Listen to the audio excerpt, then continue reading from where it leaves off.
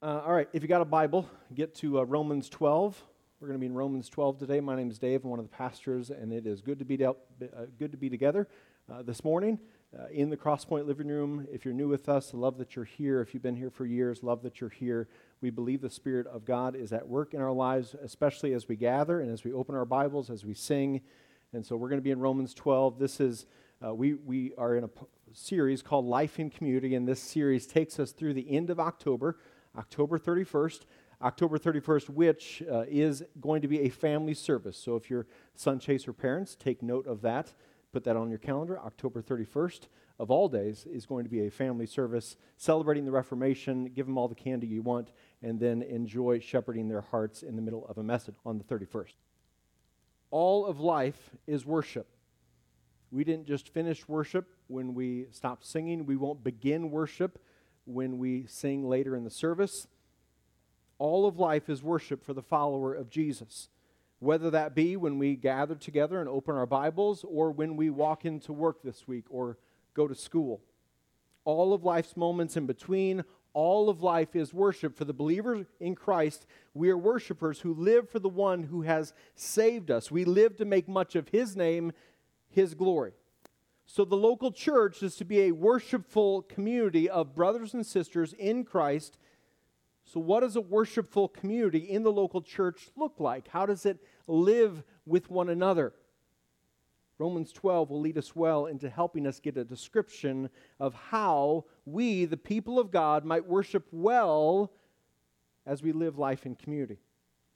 The good news of Christ not only reconciles us to the Lord, but to one another in relationship. So what unites us or brings us together is not affinity, not preferences, not marital status, what we do for a living, who we cheer for when it comes to Sundays, our ethnic backgrounds, our socioeconomic levels, anything outwardly. It is something deeper, something far more eternal. It is our shared identity in Christ.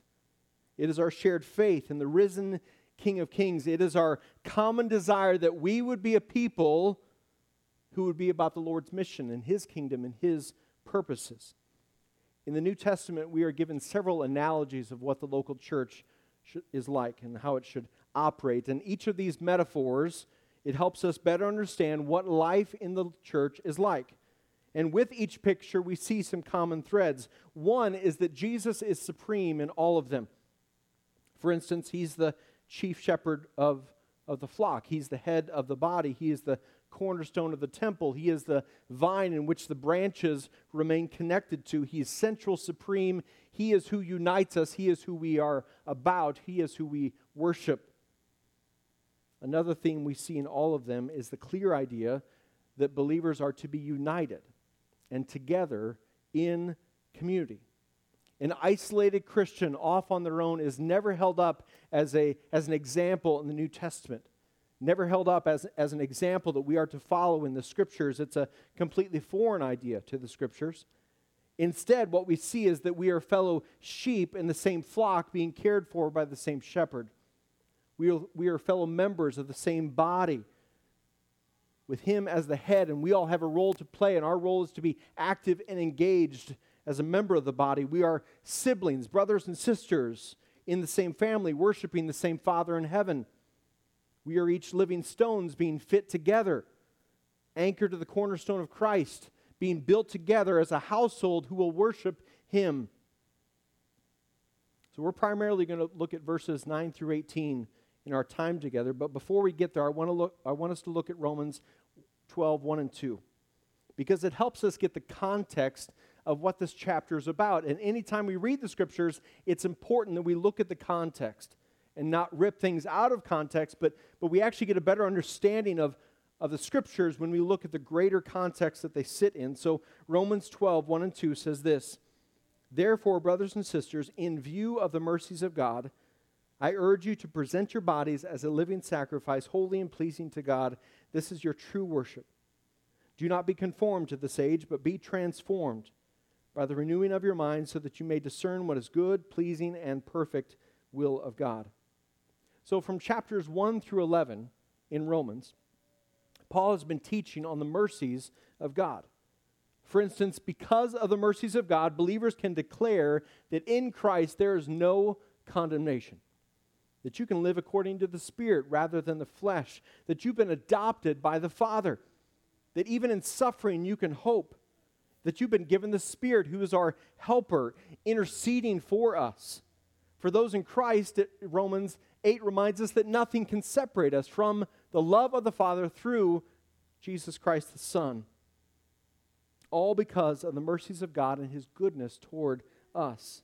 And Paul is saying in verse 1, therefore, in view of the mercies of God that you have received, that you continue to receive, that you stand firm in, live this way. Live in light of the mercies of God that you have received.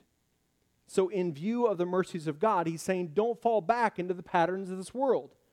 A world that doesn't worship the King of Kings, but is enslaved to the worship of self and sin. A world that doesn't worship the eternal, that only lives for the earthly instead, the short term.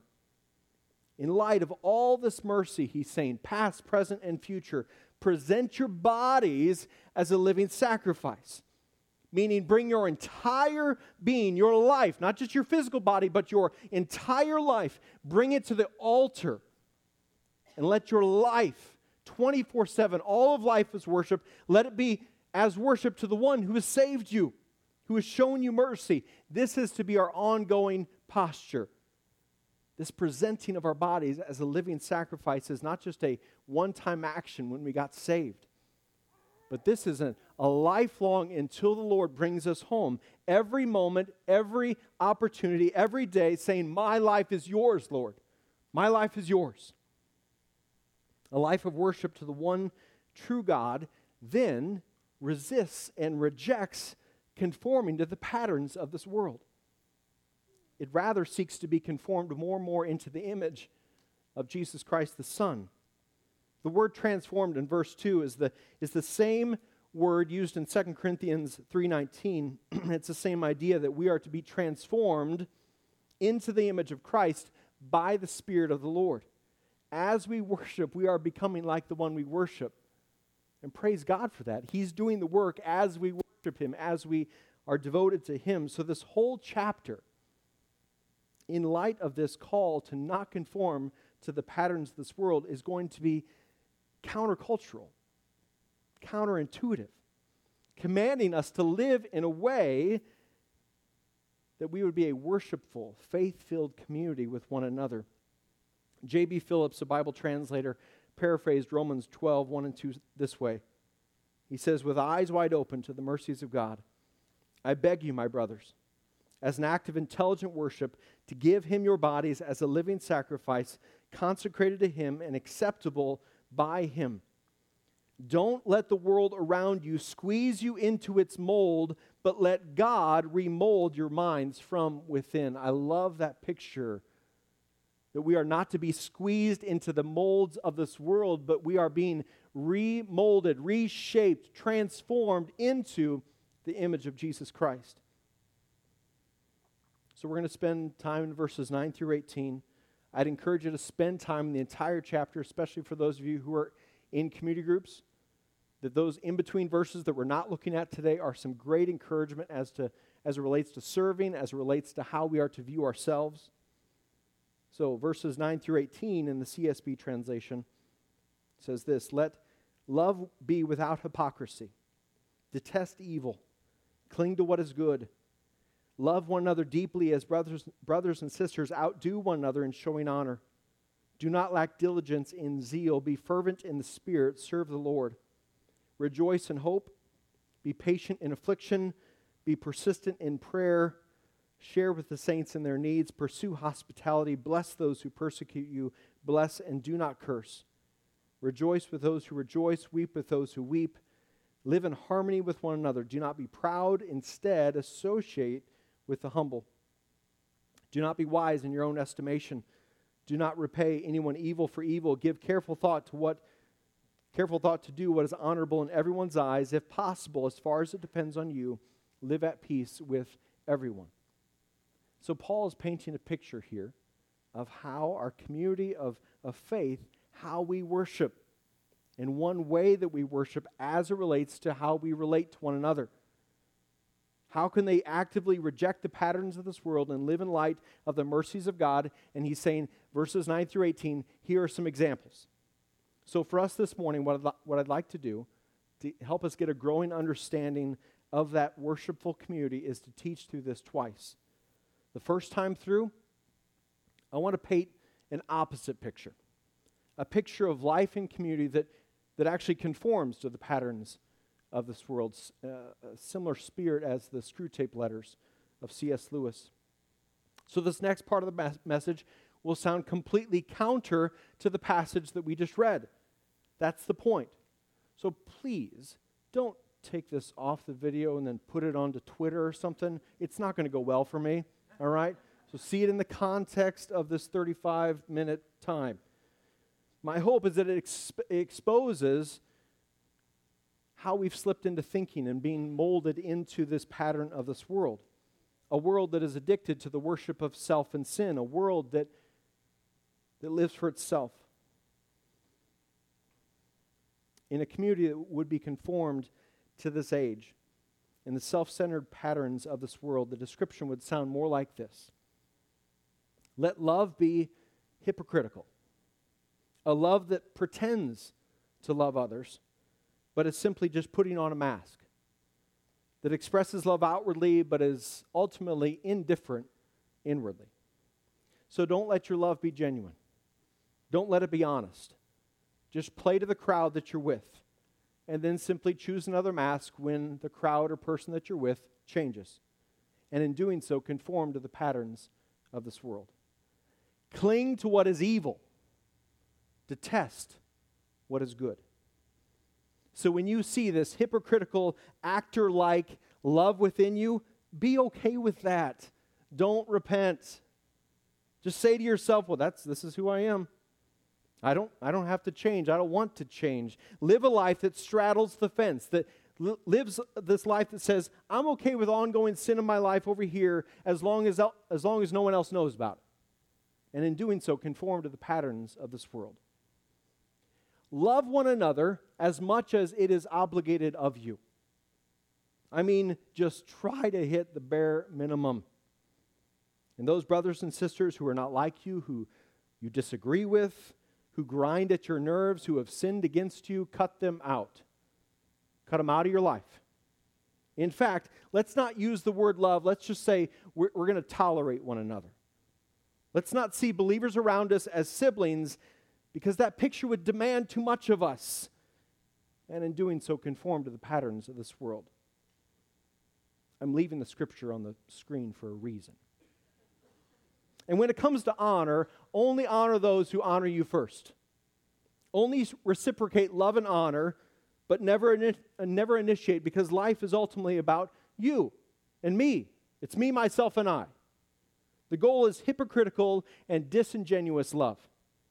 So just throw some words around when necessary, but don't put any action behind them. Don't follow through. Don't follow up. Don't find ways to honor and encourage others. Again, the goal is to get others to honor and encourage you, because it's about you, right?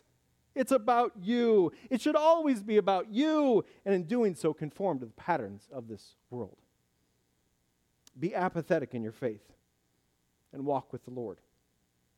You made a decision for the Lord back then, age 5, age 15, age 35.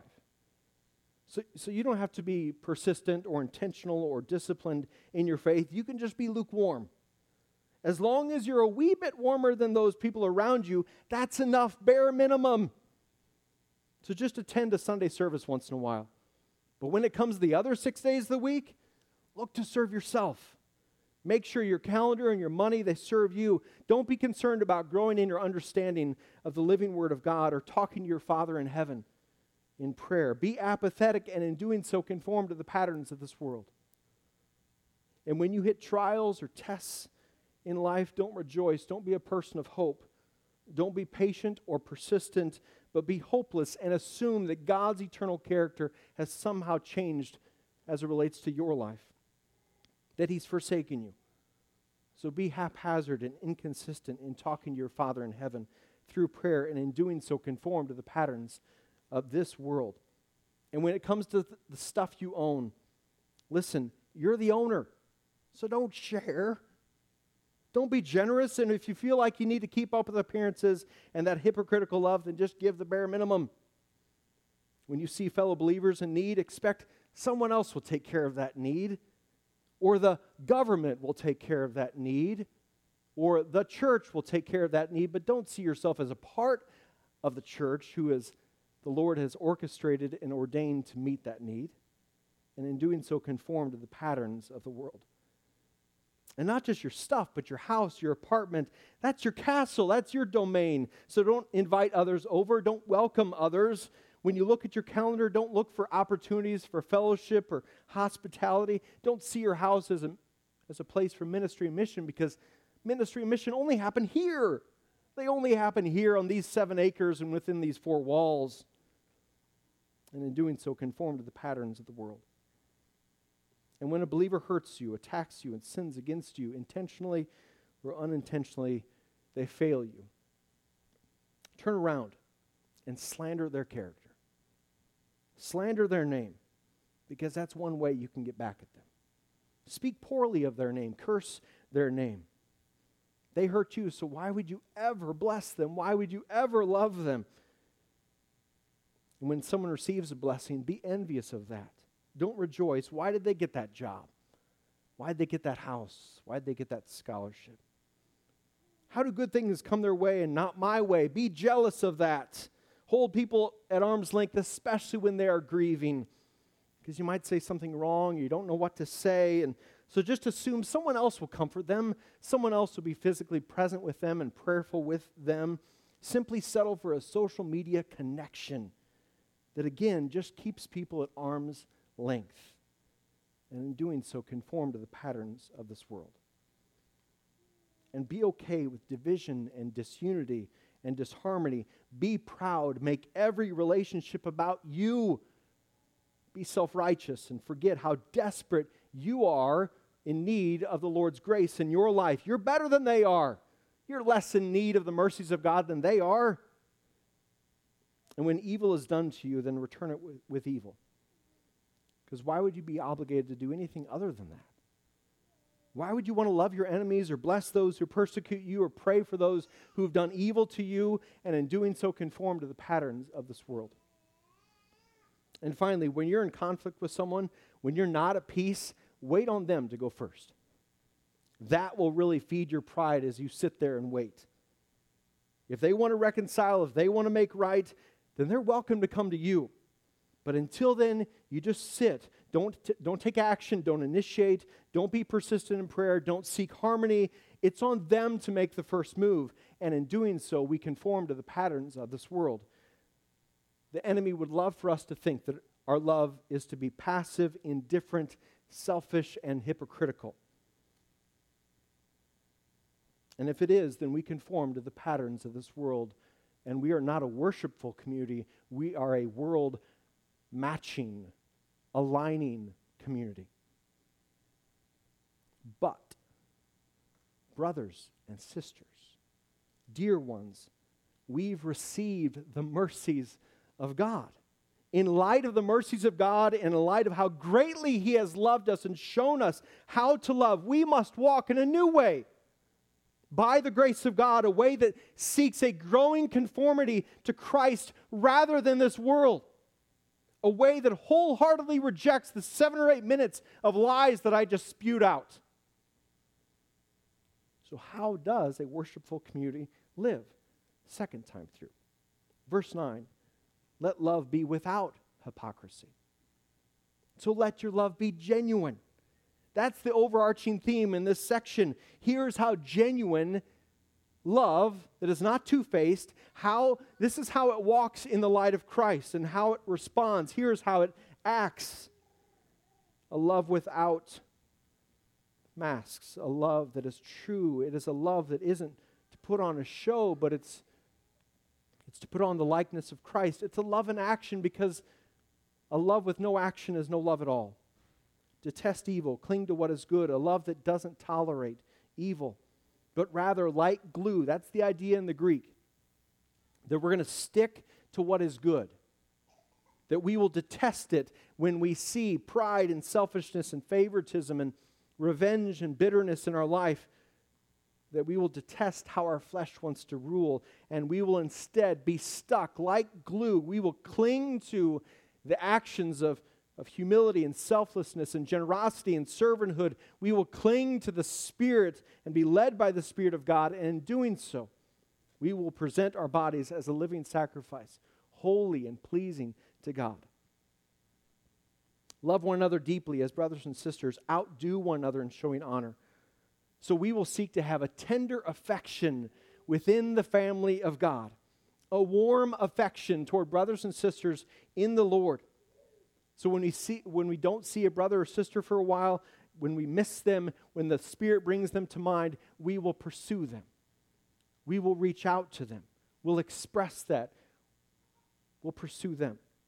We will see life in the family of God as moments of opportunity where we can show honor to one another, and we're going to lead the way on this.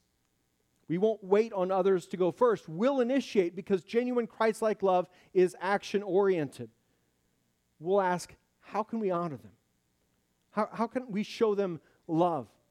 Long before we ask, why are they not honoring me? Why are they not loving me? So we're going to walk into community group and into the Sunday gathering, into hype, into all these opportunities, and we're going to say, who can I honor today? Who can I build up with my words of grace? Who can I love with action? And in doing so, we present our bodies as a living sacrifice, holy and pleasing to God.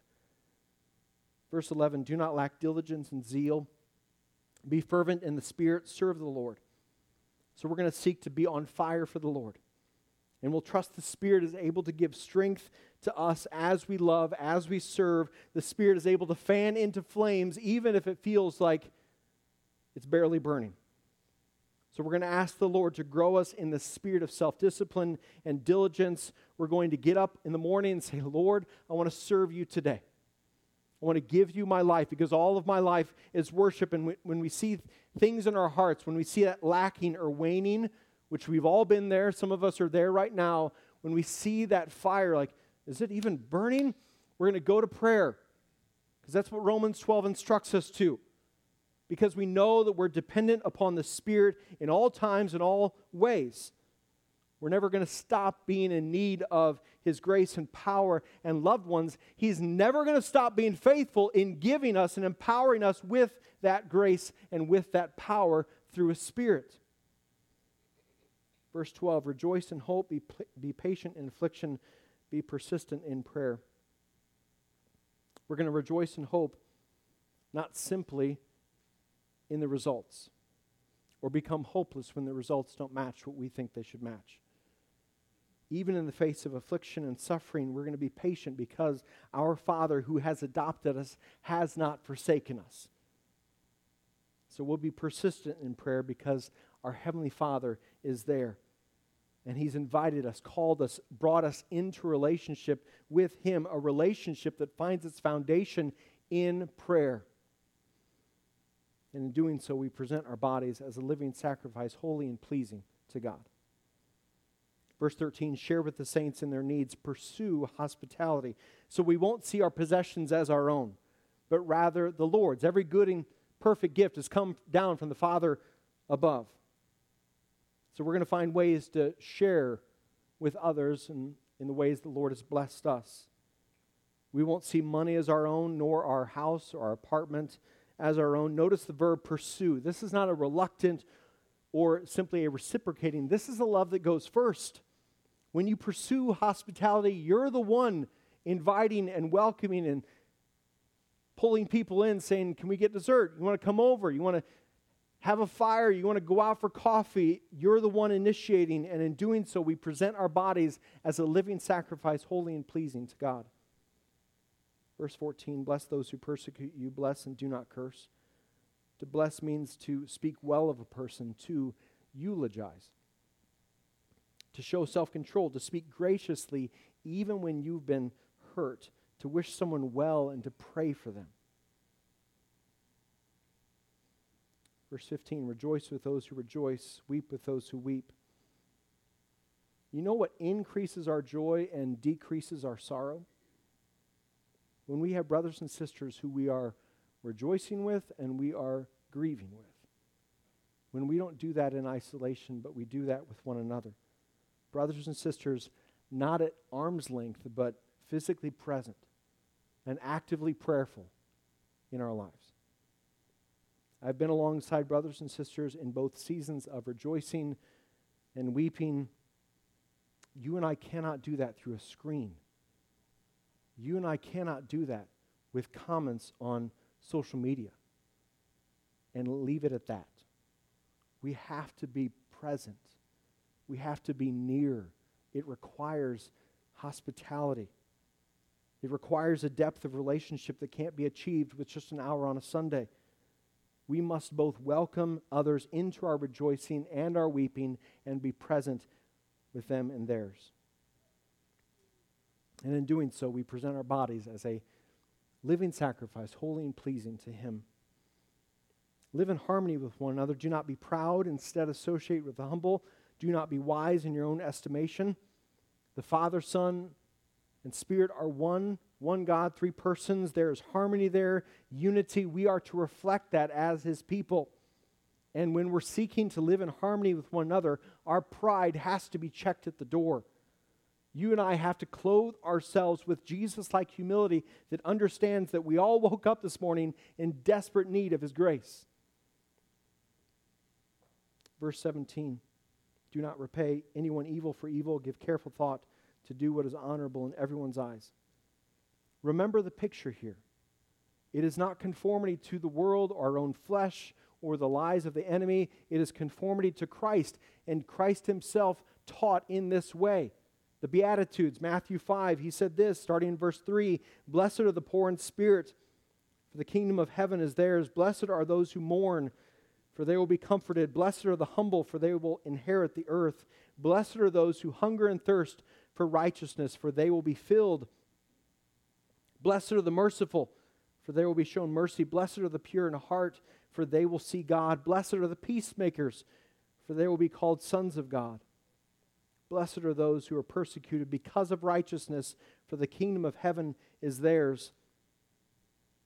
And then Jesus, your Lord and Savior, says, you are blessed when they insult you and persecute you and falsely say every kind of evil against you because of me. Be glad and rejoice, He says, because your reward is great in heaven, for that is how they persecuted the prophets who were before you. This whole picture that Paul is painting in Romans 12 is the same picture that Jesus is painting there. It's counterintuitive, countercultural, but we are citizens of heaven, still called to be among this earth. So it should be countercultural. It should be counterintuitive because we are going the other way, up the stream. This is how Jesus lived. We see that on grand display on the cross when He says, Father, forgive them, for they do not know what they are doing. Not repaying anyone evil for evil. And in doing so, we present our bodies as a living sacrifice, holy and pleasing to Him. Verse 18, if possible, as far as it depends on you, live at peace with everyone. We can't force others to change. None of us have the power, no matter how skilled you are, none of us have the supernatural power to transform the human heart, including our own. But the triune God does. He does have the power. He is faithful to bring about transformation, a shaping in others' hearts. Our role is to not allow others' actions to force us into a pattern of this world such as hatred, bitterness, or slander. We reject conforming to that. Our desire is to be peacemakers as the Spirit leads, because as we pursue peace, as we pursue reconciliation, even if it doesn't occur, we bring glory to the Prince of Peace who we worship and who we love and who we are devoted to, who loved us first. If the worship team could come up.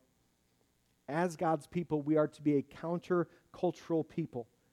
Because we've been made new, we've experienced His mercies. May our life in community be marked by this worshipful spirit before the Lord. And as a way of life, may we present our bodies as a living sacrifice, holy and pleasing to Him. Lord, we are grateful for your mercies in our lives. We are reminded through this passage of how faithful you've been to us. And God, thank you that you first loved us. Thank you that you pursued us. Thank you that you have saved us, not because of our own doing, our own merit, but all because of grace.